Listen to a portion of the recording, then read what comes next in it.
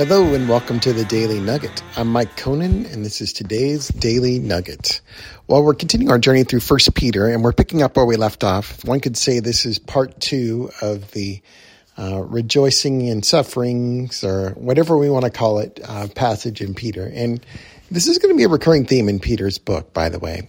As we said in the beginning, these folks he's writing to have been taken from their homes, dispersed throughout the region, for the sake of Christ, in some cases for the sake of just being Jewish in other cases, but they had lost everything.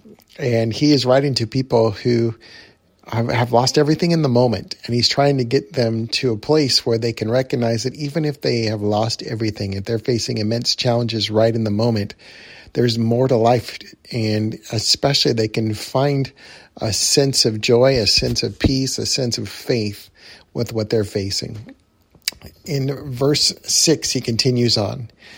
In this you rejoice. Again, that word rejoice means give back joy.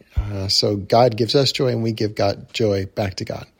Though now for a little while, if necessary, you have been grieved by various trials, so that the tested genuineness of your faith, more precious than gold that perishes, though it is tested by fire, may be found to result in praise and glory and honor at the revelation of Jesus Christ.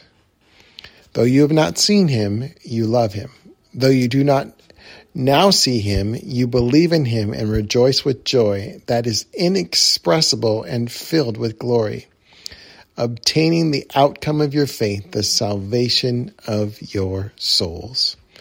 And again, there's a lot in there, but wanted to say this. This is the third different place in the Bible where it teaches us to rejoice in our sufferings, rejoice in our challenges. The Apostle Paul says in Romans, you can read it for yourself there. He talks about rejoicing in our sufferings. James talks about rejoicing in our sufferings. Peter talks about rejoicing in our sufferings and challenges and trials. And in Peter's case, he talks about it in a different way. In both James and in Paul, they talk about it producing perseverance, and perseverance produces character, and character hope, and those very, very similar paths that they take it down. But in Peter's case, he talks about it as a way for your faith to be tested and then revealed. It is in times of trial and times of challenge that our faith is revealed. Our faith is shown to God and to others around us, because our hope is not in this world, but our hope is in the next one. He says it's like a fire, it's like gold that is tested by fire to see if it's pure. And this is how God does it in our lives. God wants to know if our faith is real and genuine, or if we just love the gift rather than the giver. We love the provision rather than the provider. And so if our life is always easy, we may never be able to show God that we love him more than the world that he has created, more than the gifts that he gives to us, more than the provision that he gives to us. And so in all these things, then, we can find joy in knowing that it's an opportunity for us to show God our faith. I used to call these OTAFs, opportunities to authenticate our faith. Whenever we face challenges, that should be our identity. This is an OTAF. And it also is that moment too where he's talking about at the end where he says, and it should result in praise and glory and honor at the revelation of Jesus when he comes back. In other words, he'll be able to look at you and say, that's one of mine. That he belongs to me. She is my daughter.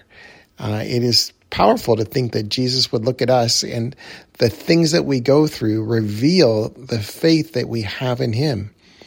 And it brings him joy. It brings him deep joy. Because this faith is honoring to him. And so if we think about all these things coming together, just remember this. When you're facing challenges, you don't have to be depressed. You don't have to be sad. You don't have to be overwhelmed. It's okay to be that initially. But your default setting when you're facing a challenge, hopefully as a Christian, is not depression and sadness.